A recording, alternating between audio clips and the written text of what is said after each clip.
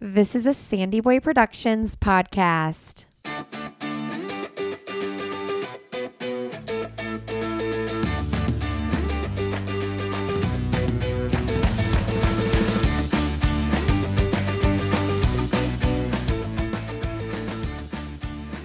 Hey everybody, welcome to I'll Have Another Podcast with Lindsay Hine.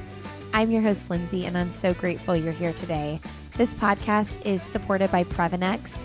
If you are looking for clinically effective supplements that promote longevity and everyday health, look no further than Previnex.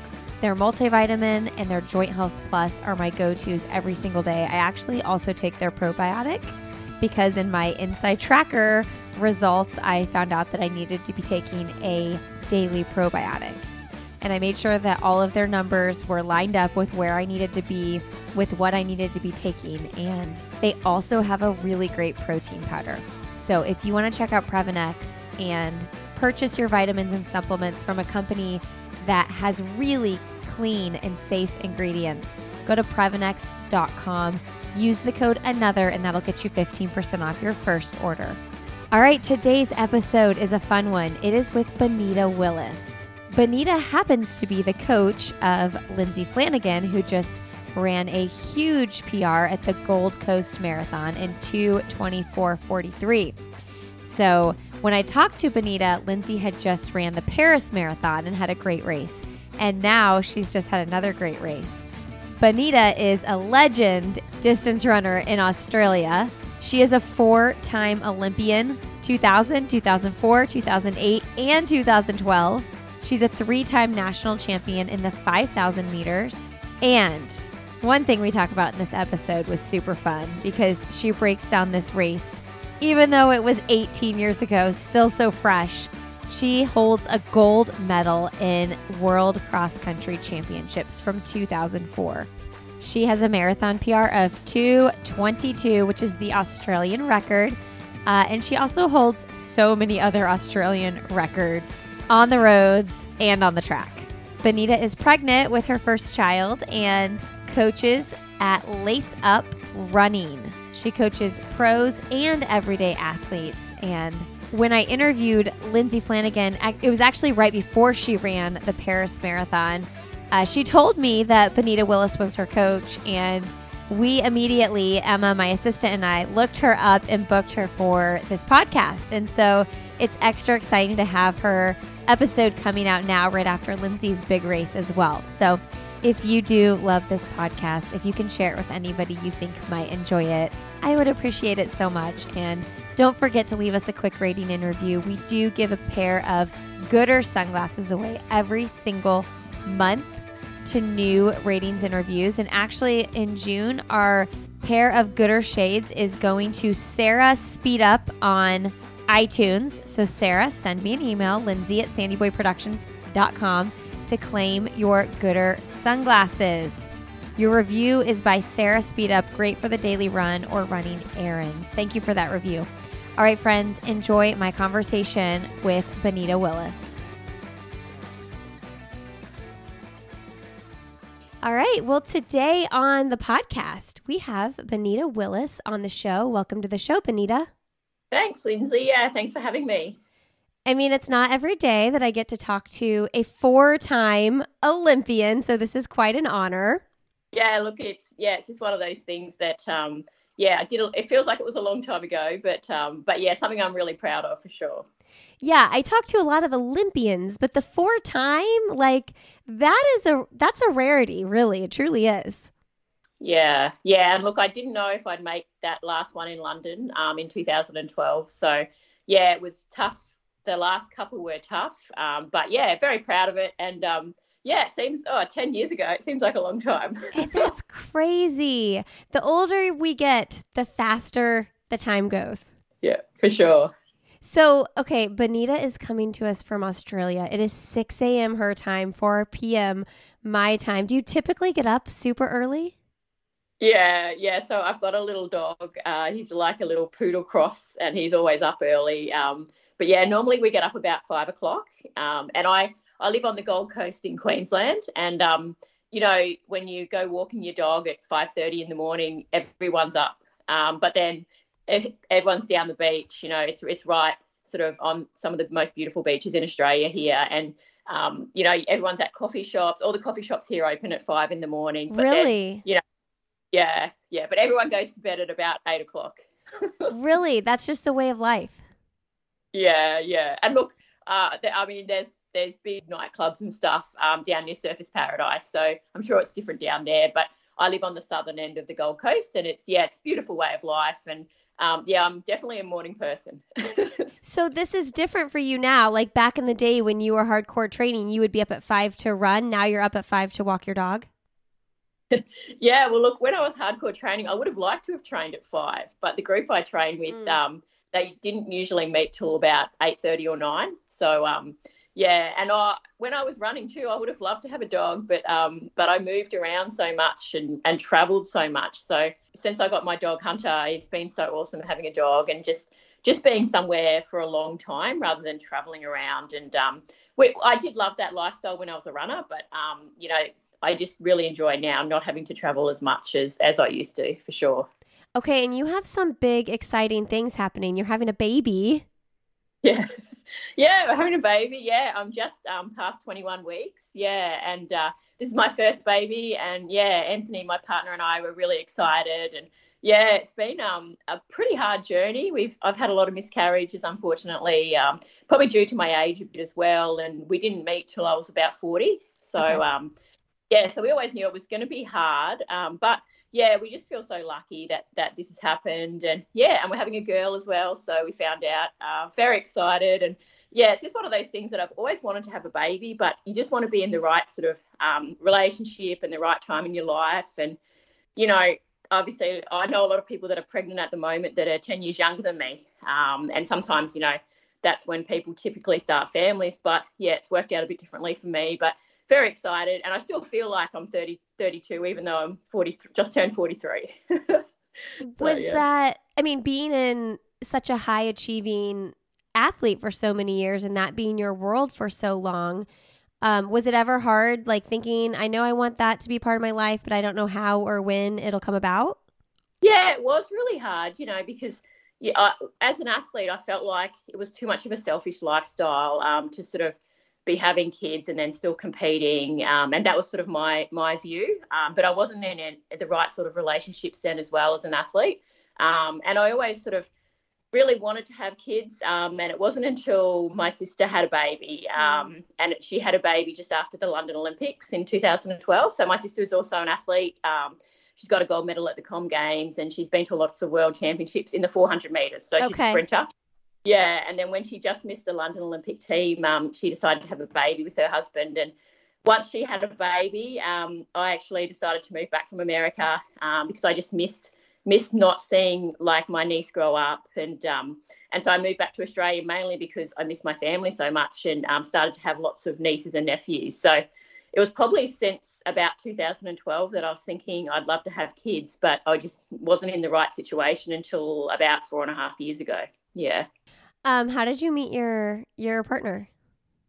Well, Anthony and we met online. Okay. It's a funny story, because we met at Gold Coast Marathon. So, so I'm an ambassador for Village Roadshow Theme Parks Gold Coast Marathon, and that's in early July each year. It's a gold label World Athletics race and the only one in Australia, so it's a big race. But it was just one of those things that he was living on the Gold Coast and I was living in Brisbane, and I was at the convention centre signing autographs for people. As an ambassador, I was there with a lot of the other ambassadors, and he actually came into my line to get an autograph before we were going to have catch up that afternoon. So it was pretty funny. So I knew what he looked like and stuff. The first time we met, we chatted for 4 hours, and and we've been pretty inseparable since. So that was in 2018. Yeah, so wait, you match online, whatever platform you're using, and then he figures out who you are, and then he comes to the signing before. Was it awkward?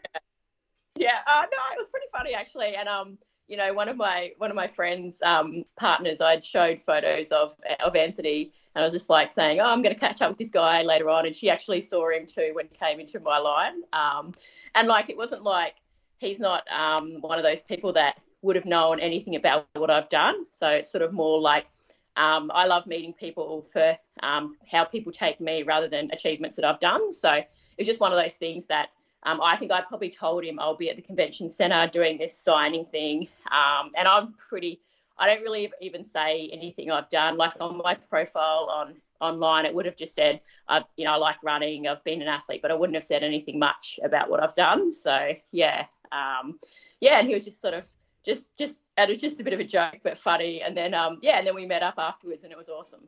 So. Oh, it's so good. I'm so glad you found your person. Yeah, thanks. Yeah, and it was just one of those things that was probably one of the best parts of my life is finding Anthony, and then everything else, it works out in the end, whether, you have kids or whatever. If you have your person, then everything else will always be happy ever after. So, yeah, so we feel so lucky that this has happened and, and very excited for sure. And we're trying to get the renovations done a bit. We're doing some house renovations at the moment. We're trying to get them done a bit quicker before the baby's born, but we'll see how we go. Yeah. Did you try once you all got together and then you had the miscarriages, did you try to reconcile those feelings at all? Like, this might not happen for us? Yeah, it was very hard. Yeah, it was one of those things that initially I thought, it won't be too hard. I think I was almost 40 when we started.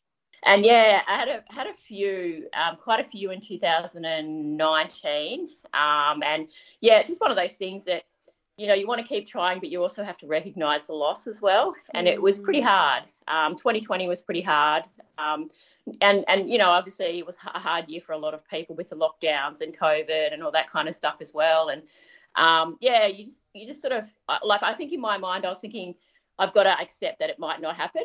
And if it does happen, it'll be awesome. But it can't be the only thing that you constantly think about with how you're going to live your life. And I think I still enjoyed other things in my life, and I didn't make it the focus of what was happening in my life every day, was missing this part of my life. So I think that's how I sort of dealt with it in my head, and also thinking if it's not meant to be, it's not meant to be. But it is very upsetting, and that we did have quite a lot. So it was, one of those things that I think, I felt it was hard. I think it's hard when you see other people with the same joy, because you're happy for them, but it's also hard as well. And I understand now when I announce that I'm pregnant, it's hard for people that are going through the same thing to even read my post on Instagram. And so I'm very conscious of that and, have a real soft spot for people going through, the same sort of journey. And lots of women go through it. And I've had so many people talk to me about it that said, it's not talked about enough. And that's one of the things that I think it is important to talk about. And you feel better talking about it. And I did talk a lot to my sister and my mum, and obviously Anthony as well. And it really helps. And I've got a few friends as well in the running community that I've chatted to a lot about miscarriage, and they've been through it themselves as well. And that was lovely to talk to them too. Yeah, it's so tough because there's so much emotional and physical things that you go through when you're going through the miscarriage, and then to have your sights set on trying again, it's such an emotional roller coaster. And I totally hear you, announcing that once you've been in the position where it wasn't happening for you, it's oh, I know there's someone reading this that just wants this so badly. It's so hard. Yeah. And that's one thing that I'm always thinking about. And I'm always happy to help. There's even girls that I coach that have chatted to me about it, or going through IVF at the moment and things like that. So I think it's a good, experience. Well, it's not a good experience to go through, but it's something that I've been through that I can help others, and I'm keen to help other people if they want the help. It's also one of those silent things that you go through, the random person at the coffee shop or your neighbor isn't going to just know you're having a miscarriage because you physically can't see that that's happening. And so it's just kind of it's like an invisible thing almost. And not that you want to tell every single person you run into, you don't want to talk about it 24/7, but it's for sure an invisible, warfare going on in your life, So yeah, it's challenging. Well, I'm so happy for you. Thanks. Yeah, no, thank you. We are just feeling so lucky and so happy and so fortunate. So we're very excited. And I think the dog is pretty excited too, although I'm not sure he won't be the only the only child in the family now. So is this like chapter 3? Like you had like professional running career? Because you hung it up after 2012, right?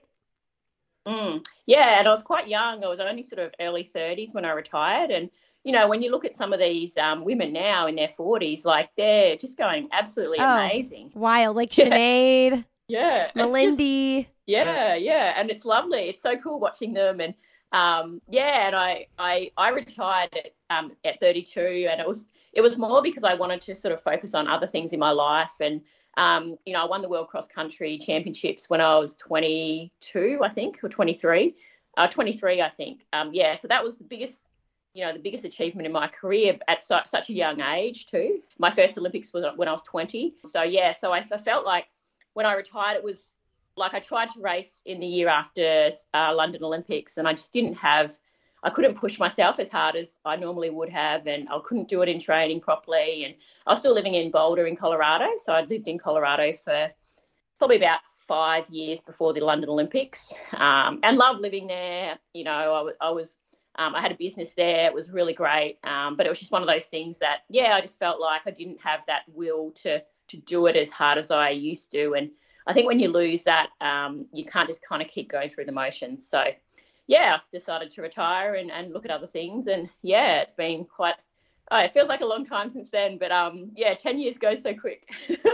You know what, though? I was just thinking as you were walking through all that, like the common thread with someone like Sinead and Melindy Elmore, like Keira D'Amato, is they all took time off. Like they all took a little bit of time when they had babies and things like that.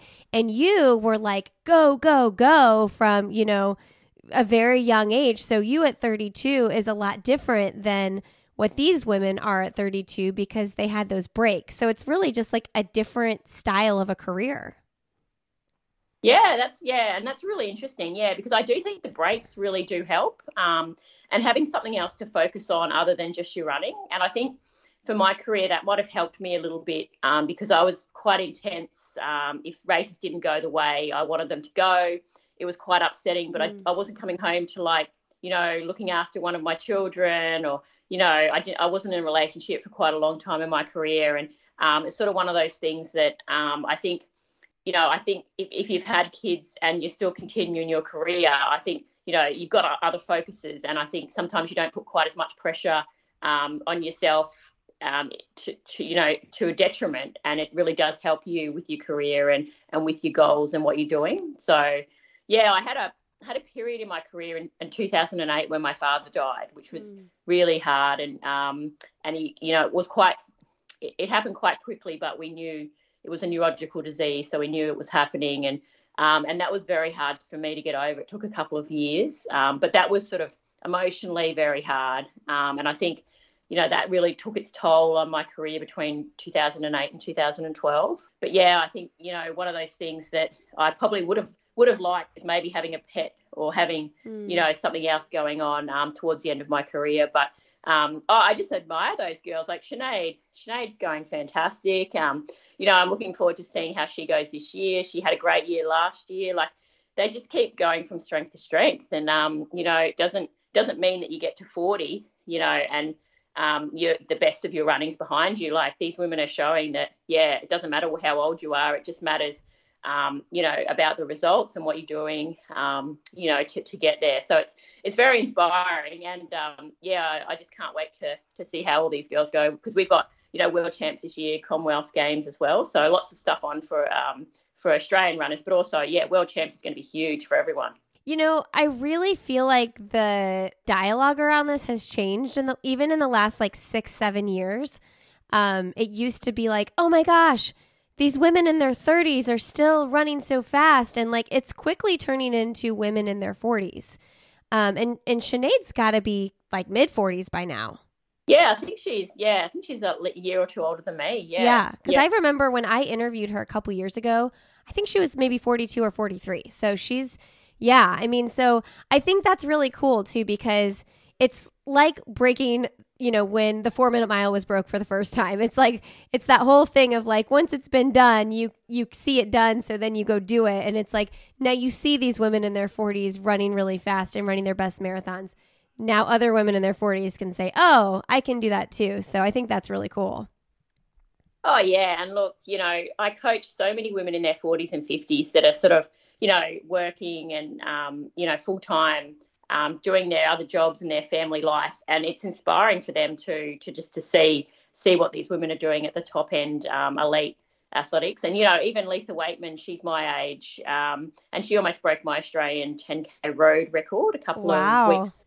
Yeah, she's 31:20 on the road. So, yeah, I ran 31:17 in 2006, and I was, mid-20s. So for someone at 43 about to almost breaking that record is pretty amazing, but just says that, you're strong at any age. It doesn't matter. That's just a number. It doesn't matter what the number is. Especially the 10K, because I feel like the shorter distances, the harder it is when the older you get. Yeah, exactly. Yeah, that's what I think as well. So, not the 10K short, but...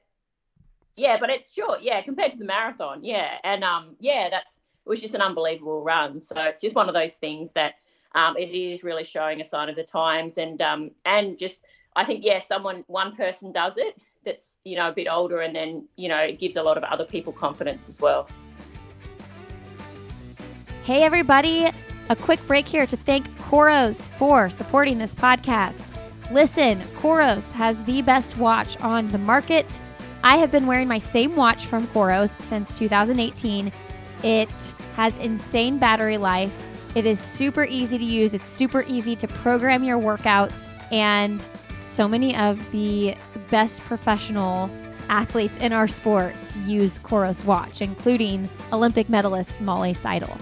So if you're in the market, I think that this is a good time to make the switch. If you've been using Garmin or any other watches, this is the time to make the switch to Coros. I'm telling you, they're cutting edge. They're just doing all the things, and it doesn't get any easier. So you guys can go to Coros.com, use the code ANOTHER, and that will get you a free accessory item, like a free band. So you make sure you add that code in at checkout, and you're going to want a band because they have really fun colors. I think it's a good idea. Go to Coros.com, use the code ANOTHER, and that'll get you a free accessory item like an extra band for your watch. All right, back to the show. Okay, so of these records, you held so many records, national records, 2,000 meter, 3,000 meter, 5,000 meter, 10,000 meter, 10K road, and the marathon. Do you still hold all of those records? No.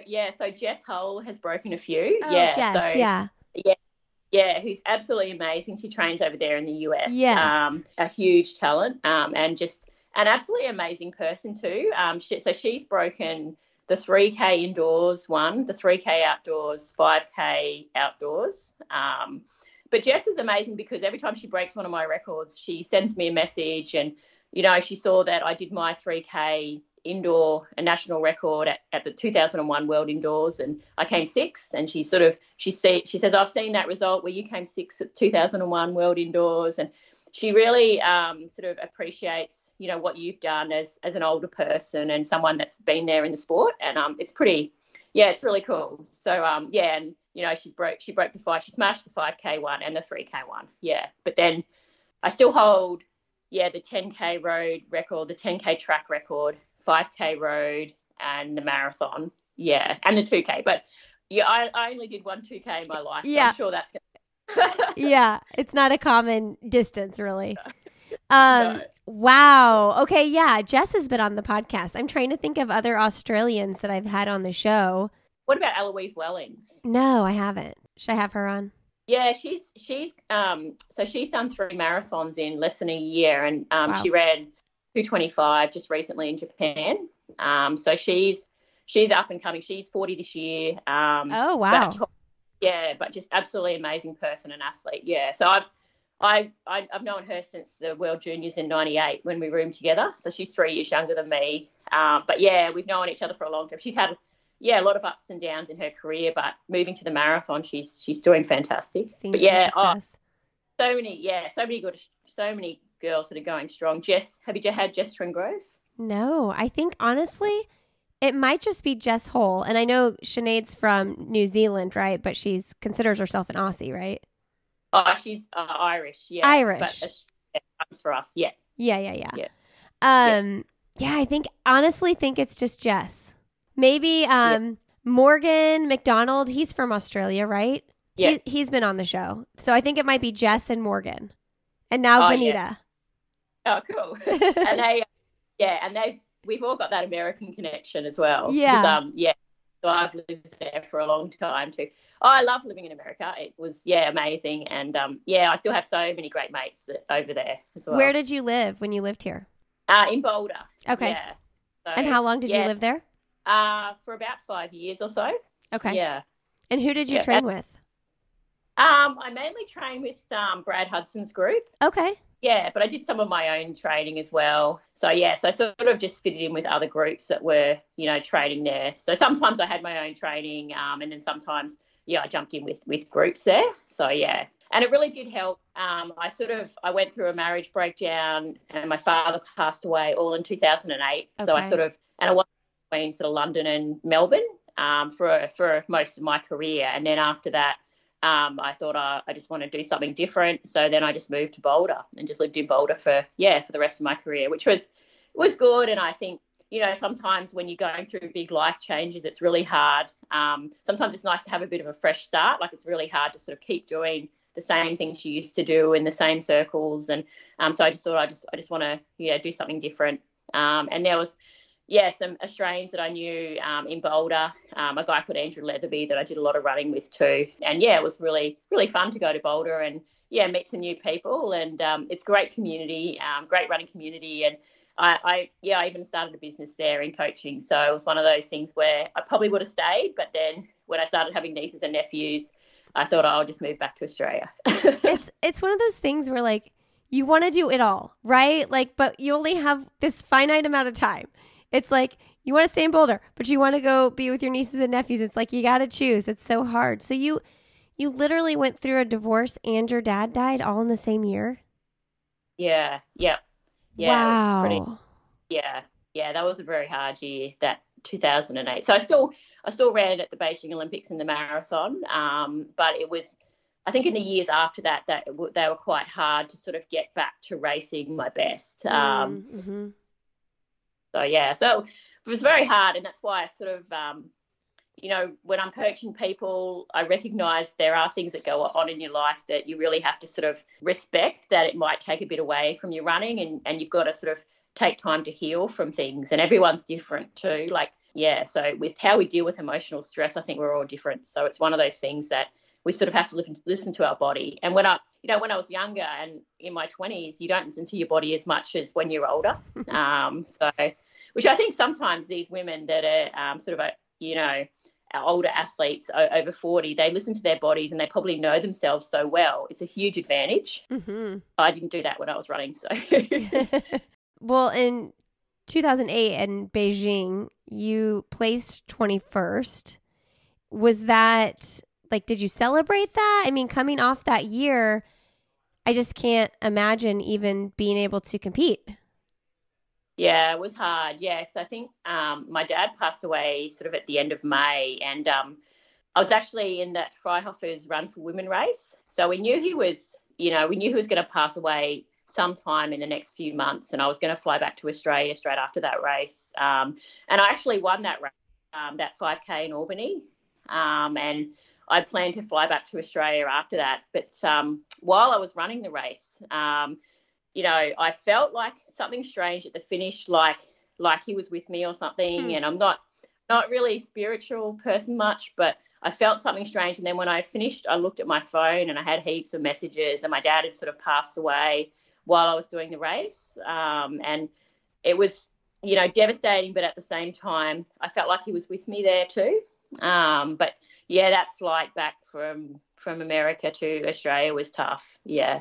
And then, I could have stayed back in Australia afterwards, but I thought he would have wanted me to keep doing some races. So I went back and did the Beijing Olympics, but then I came back to Australia after that and stayed with Mum for ages. So I didn't really race for the rest of the 2008. Yeah, and I wasn't in the mood for celebration too much, although my little brother came to Beijing with his girlfriend, and now they're married. And, so that was really nice. And I hung around with them heaps in Beijing as well. Yeah.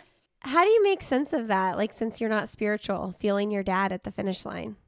I don't know. So maybe I am a little bit, but yeah, I don't know. Yeah, it was one of those things and I was really close to my dad, and and he had a neurological disease, and he was getting worse, and there's neurological diseases are hard because there's just so little known about them, and he went to all these specialists, and no one knew what it was. It was kind of like mad cow's disease, but it wasn't. What was it?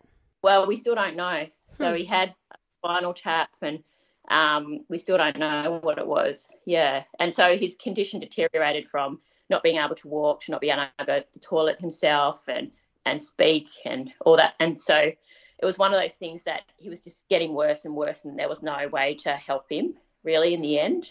And yeah, so that was really hard. So I don't know. I feel like because I was quite close to him, I felt like that sense that he was there, which is comforting in a way, but it was also, very hard, and a very hard thing to go through. Even now, it's very hard. And my due date for my baby is like a day after his birthday, which is pretty cool. Oh, that's beautiful. I love that. Yeah. So I asked about the disease because my mother-in-law passed away from a neurological disease called MSA, multiple system atrophy.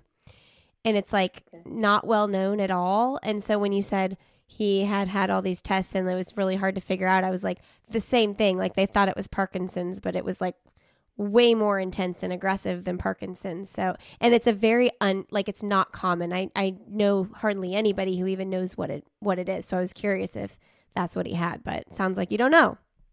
Yeah, but it was quite similar to what you were describing, because it was like Parkinson's as well, but way more. Yeah, like double, like triple speed. Yeah. It was like a 3-year progression, and done. Yeah. Well, I'm so sorry that you walked through that. That's really difficult. Thanks. Yeah, I'm sorry for you as well. It's horrible. Yeah, and just to see people that, like, he was a teacher. At my high school, and everyone knew him, and he was one of those, like, a real fit person, and yeah, it's just one of those things that you don't like it's hard to see one of your parents like that. Yeah, but yeah, no, thank you. Yeah, and look, my mum is going really well now, and it sort of brings your family closer together, even though we're always close as well. But yeah. Do you live close to your mom? Yeah, not far. Well, it's a 90-minute flight, so she lives. Okay.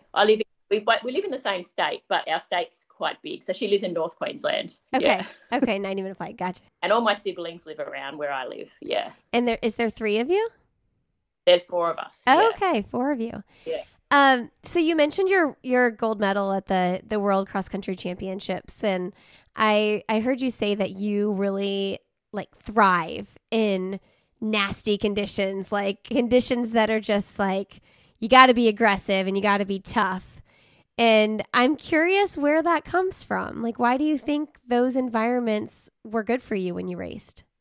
Yeah, it's a good question. Yeah, look, I grew up in a country town called Mackay in North Queensland, and it's really humid. It's always really hot, and it's one of those things that you've got to be tough to sort of get through, what you're doing. So I played heaps of sport when I was growing up, and I had 2 brothers, and, the backyard hockey games will finish when mum's yelling out dinner time or it's too dark to see the ball anymore. And I think I always had that sort of nature about me that was like I would try as hard as I could in anything I did, and nothing ever got me down. So I think when the conditions were tough in cross country, I sort of looked at it more as a challenge. There's lots of people in running these days that focus on what pace they're going or what time they're doing. But what I loved about cross country was it's all about the competition, and I'm super competitive.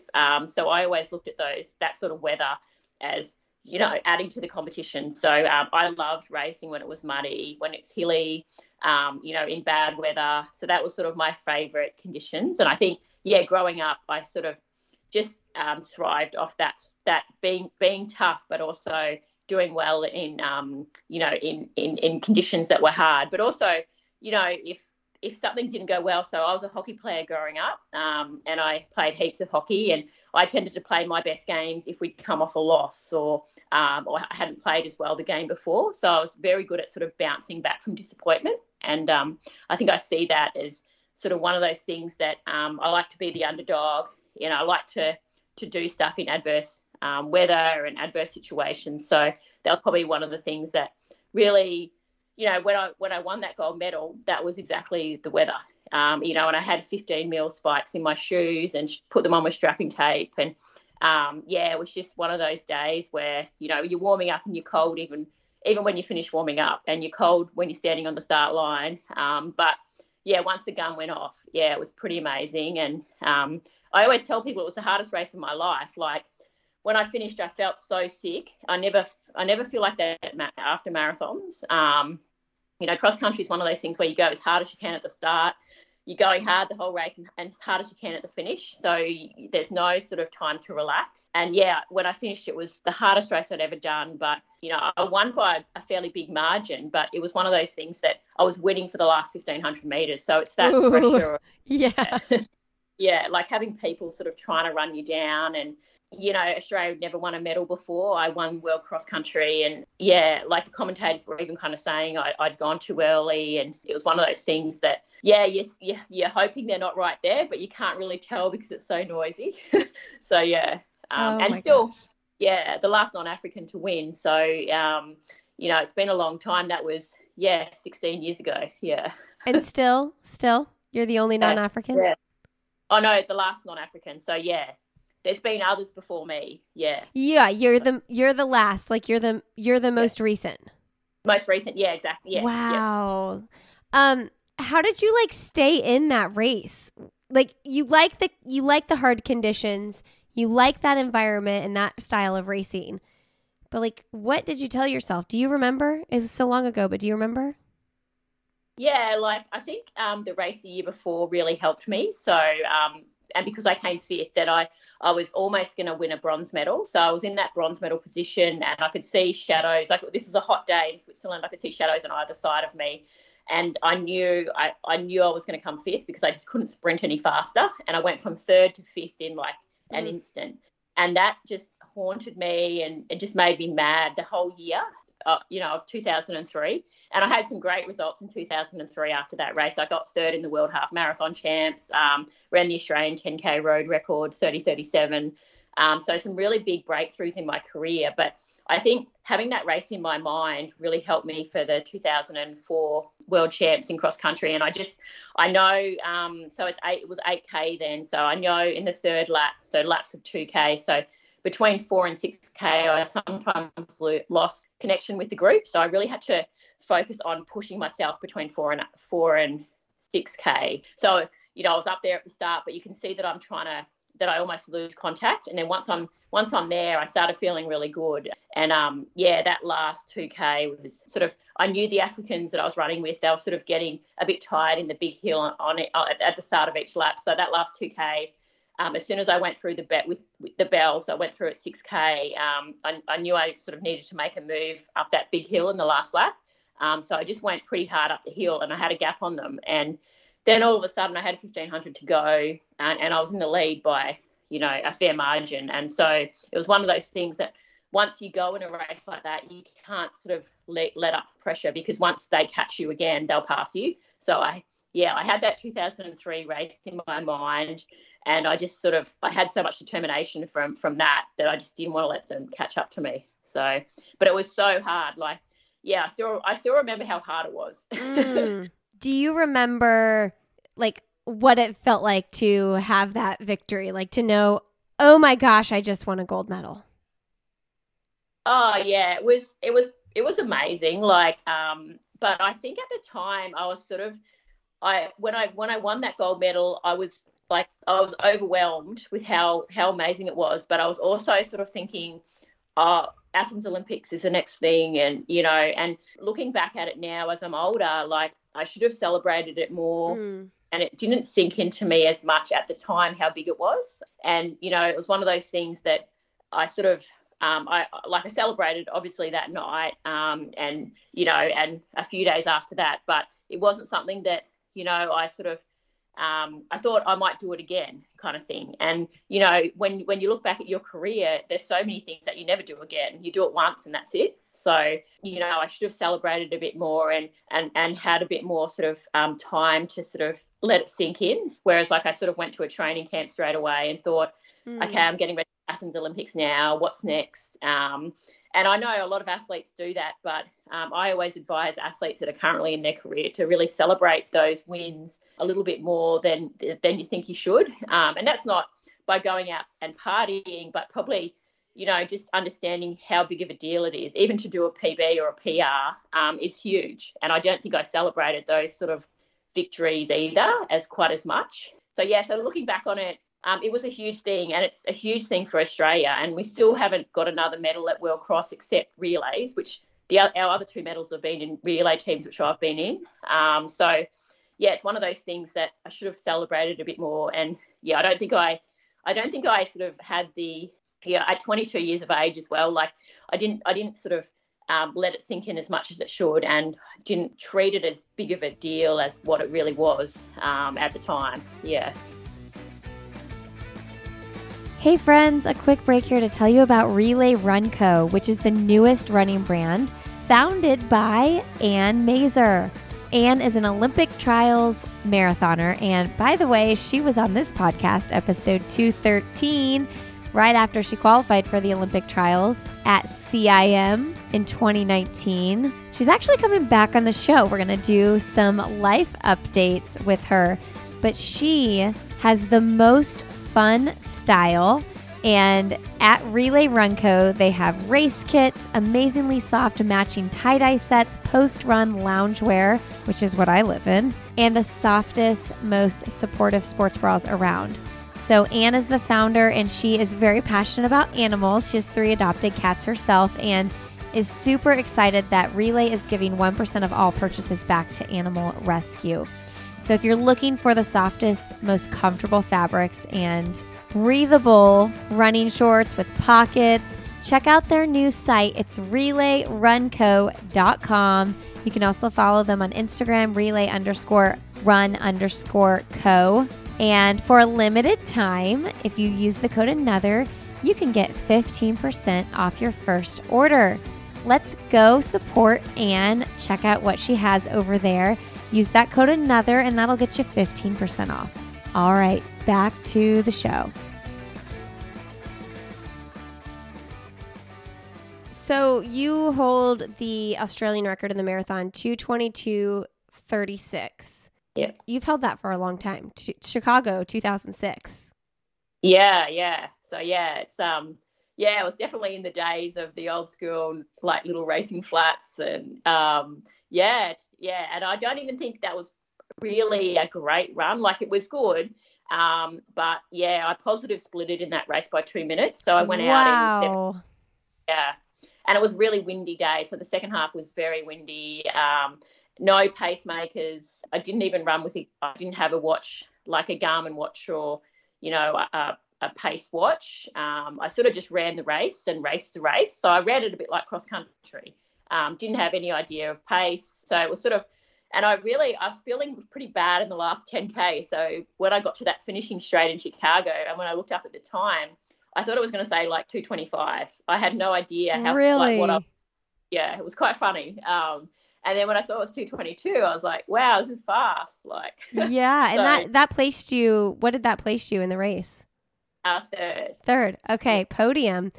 I'm curious your thoughts. We don't have to get into it too much because, the American record just got broken here in the marathon by Keira D'Amato, and it was Dina Caster's long held record, similar to the length of time that your record's been around.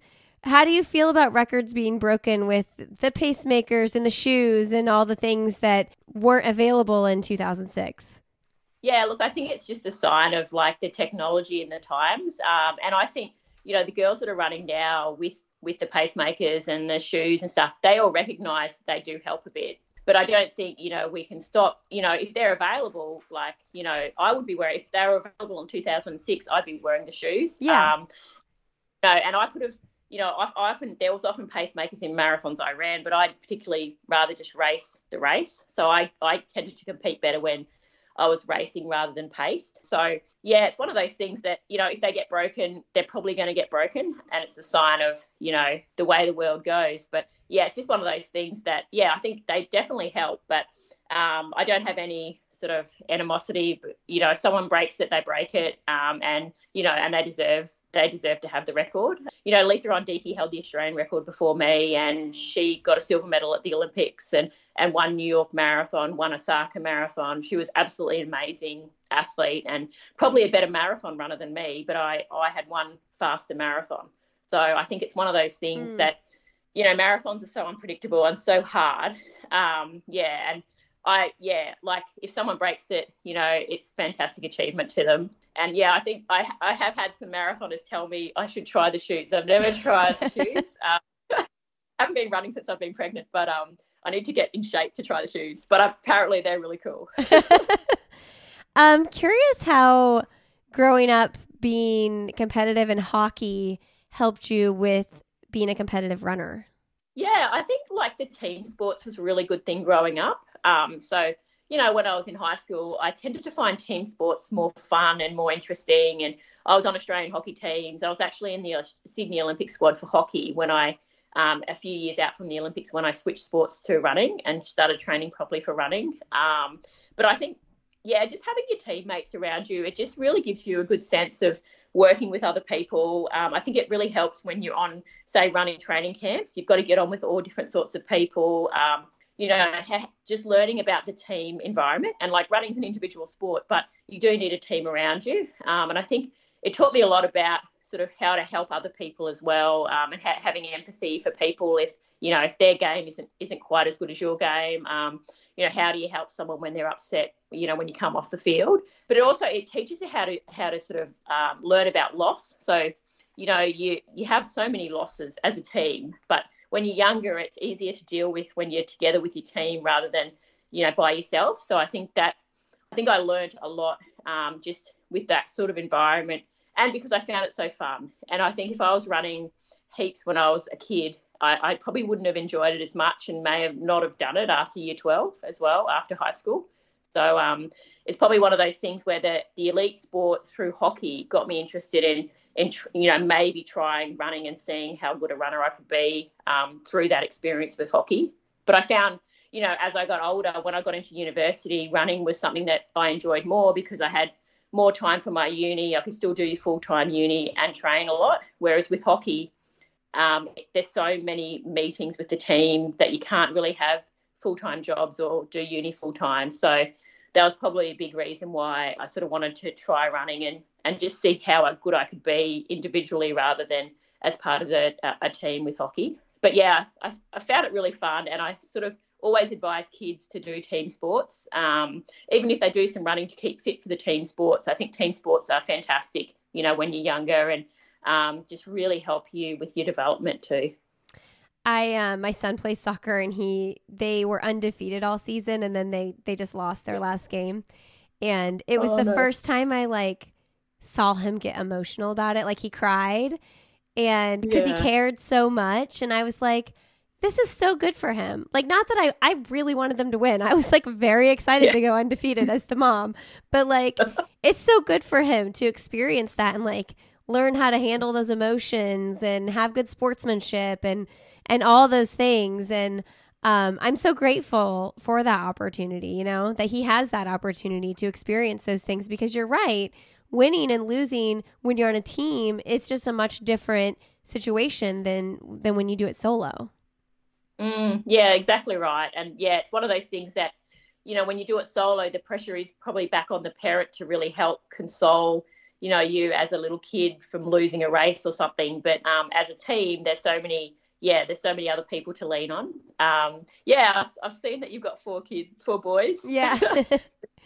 We have fun. We are a rowdy bunch, but we have fun. I'm so thankful for them. So were you just as good at hockey as you were at running? It sounds like you were on some pretty high level teams. Yeah. So I was on the Australian under 21 team when I was only 17. So that was when I was in year 12. So we went on our 4 Nations tour to South Africa when I was in year 12, and after that I got offered a scholarship to the Australian Institute of Sport for hockey, which is in Perth, and that would have been after high school. But then in the same year, when I was in year 12, I also got offered a scholarship to the Australian Institute of Sport for running. Wow. Which was So after year 12, I had to choose between the sports, and I chose the running so I could sort of go to uni full time as well. Wow. That's it's crazy to me that you like were at such a high level with both. I think that it's so smart to do multiple sport. I just like the number of high achieving runners I have spoken to on this podcast that didn't just focus on running. The number is just like, it's like 95%, right? It's like, and I think that goes really with any sport. Like specializing too early is just not super smart to specialize and just do the one thing. Yeah, exactly. And I'm a huge advocate for that as well. I think high school, especially in high school, kids should be doing lots of different things. And it's too much pressure specializing in one sport too. When, you learn to deal with that pressure as you get a bit older, but you just don't want to drive kids away from the sport too. And, that's one thing that I'm really passionate about is, just always advising kids to do lots of things. And you just never know what you're really passionate about either.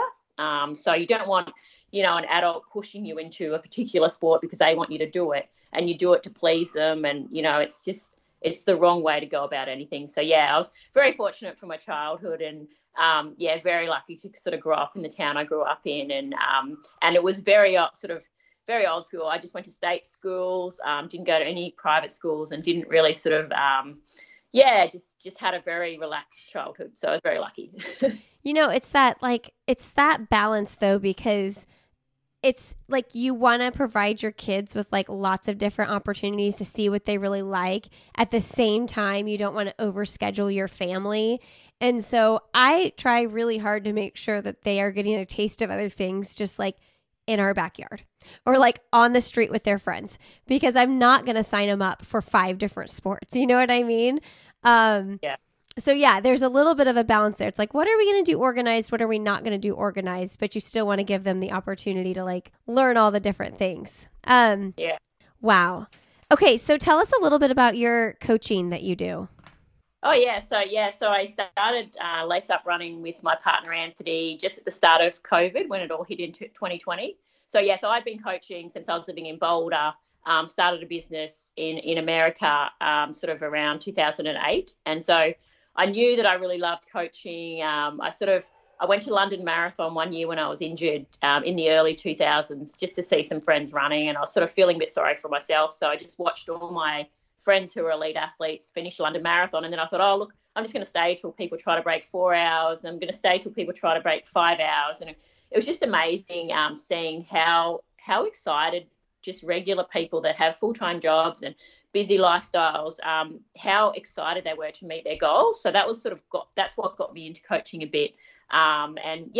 We started in 2020. We had all these sort of lockdown events. So we had this ISO series where we sort of put on little events for people to do in their streets and in their sort of hometowns. And we got some prizes from companies that we know.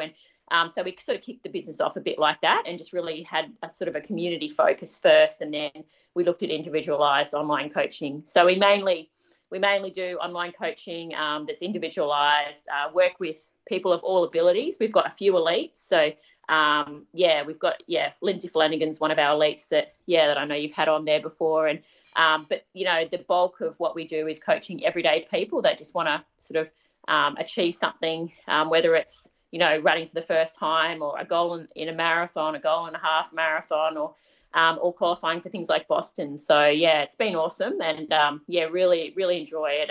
And the people are fantastic as well that we work with. I love it. Yes, I remember Lindsay said that she was working with you and, man, she just had a fantastic race in Paris and the New York Half. Yeah. She's had a great year so far. Yeah. And look, to do that PB in Paris after quite a few years in the marathon is a great step forward. And, she's on track to even get better than that as well, obviously. But, New York was a fantastic run, and the top American there at that New York half, that was a really, really fantastic, run against. I mean, those American girls are on fire at the moment. So, I mean, I think there's, the Australian girls are running well, but there's way more Americans running at that top level. So it's very tough. Yeah, the depth is amazing. I feel like with Lindsay, it seems like she's like been ready to make that PR for a while now, and to see it happen for her has been really, really cool. But I know she probably wanted a little bit more, didn't she? Yeah. And it was tough. Paris was tough. And there was quite a number of people in that race that probably ran a little bit off what they probably should have run, whereas Lindsay did a PR. So, you know, she's in shape for something better. Even more, yeah. And I say that to her too, like with the marathon, you know, the breakthroughs I had were, you know, I went from 2:38 to 2:26 to 2:22 in my first 3. Yeah. So you don't know when you're going to make big breakthroughs.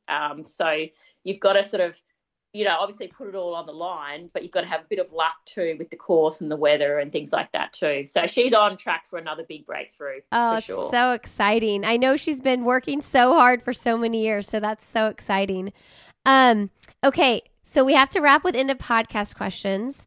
This has really been fun getting to know your story and learning a little bit more about your career. What is something professionally or personally you would like to do that you haven't done yet?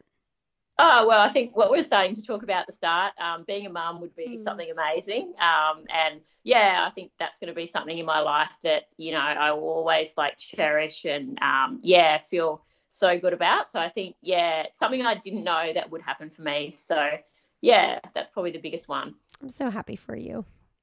Thanks. Thanks. That's awesome. What's the best, most recent book you've read? Oh, look, I love all the mountain climbing ones. So yeah, like some stuff like Into Thin Air. I love biographies. So yeah, I love like reading about people's lives. It's probably one thing as well. So yeah, I think mountain climbing and biographies. Who is someone fun, motivating, or inspiring you'd like to have coffee, tea, or cocktail with? Yeah, look, I'm not really one for famous people so much, but yeah, I think I even just love having coffee with my partner, with Anthony, and just, you know, it's just so relaxing. So I'm gonna say him. And I love that. I love that. We were like lounging, watching the news, which I don't love watching the news, but drinking coffee this morning. My oldest son was up, and we just sat there for like 45 minutes. And I was like, this is such a nice, like, chill way to start the day. Because usually you feel like you're like running around, getting stuff done, getting your run in and all these things. And I was like, this is so nice that just like on a Tuesday, we're just sitting here for like 45 minutes and drinking our coffee together. That's so cool. Yeah. It's pretty special that you pick the person to have your coffee with that you get to do with every day. Yeah. I think I just love going. I love being at coffee shops and just relaxing. And, just looking at people. Yes. I worked from a coffee shop this morning for a little bit because I was like, I just need to not be distracted by the things, you know, because I work from home mostly, and it's like, you're going to stop and switch the laundry. You're going to find something else to get your hands on. I'm like, I just need to be in this spot. And my key ingredient to a good coffee shop is good music at a high enough volume that it like drowns the people out enough, but not too high that it's too distracting. And this one coffee shop I found is just rocking it. Yeah, that's so good. Yeah. And one thing I remember about Boulder, the coffee shops are absolutely amazing to do work at. Oh, yeah. I bet. Probably so many entrepreneurs, runpreneurs or whatever, like knocking out training plans and stuff there. What's your last message to leave with our audience today? I think my biggest thing is always having empathy for people and, you know, and not knowing their story. You know, I get this when I'm coaching all the time. Just, you know, you just learning a bit about people is really a fantastic way to sort of understand their journey. So, you know, everyone's gone through different things in their lives, and we've all got something to contribute and to share. I love that. Benita, thank you so much for coming on the podcast. Thanks, Lindsay. Yeah, thanks so much for having me. It's been awesome. All right, friends, thanks for being here today. If you want to learn more about Benita and what she's doing, go to laceuprunning.com. You can also check her out on Instagram, Benita Willis _. You can find me personally on Instagram. I'm Lindsay Hein 626 at Lindsay Hein on Twitter. And friends, check out our new podcast in the Sandy Boy Productions Network. It's called Ready to Run. So many great episodes coming out on that podcast. Really excited about it. You can learn more about our podcast network at sandyboyproductions.com. Have a really great Friday, a wonderful rest of your weekend, and we will see you Monday with another episode on our nutrition series for athletes. Have a great rest of your day.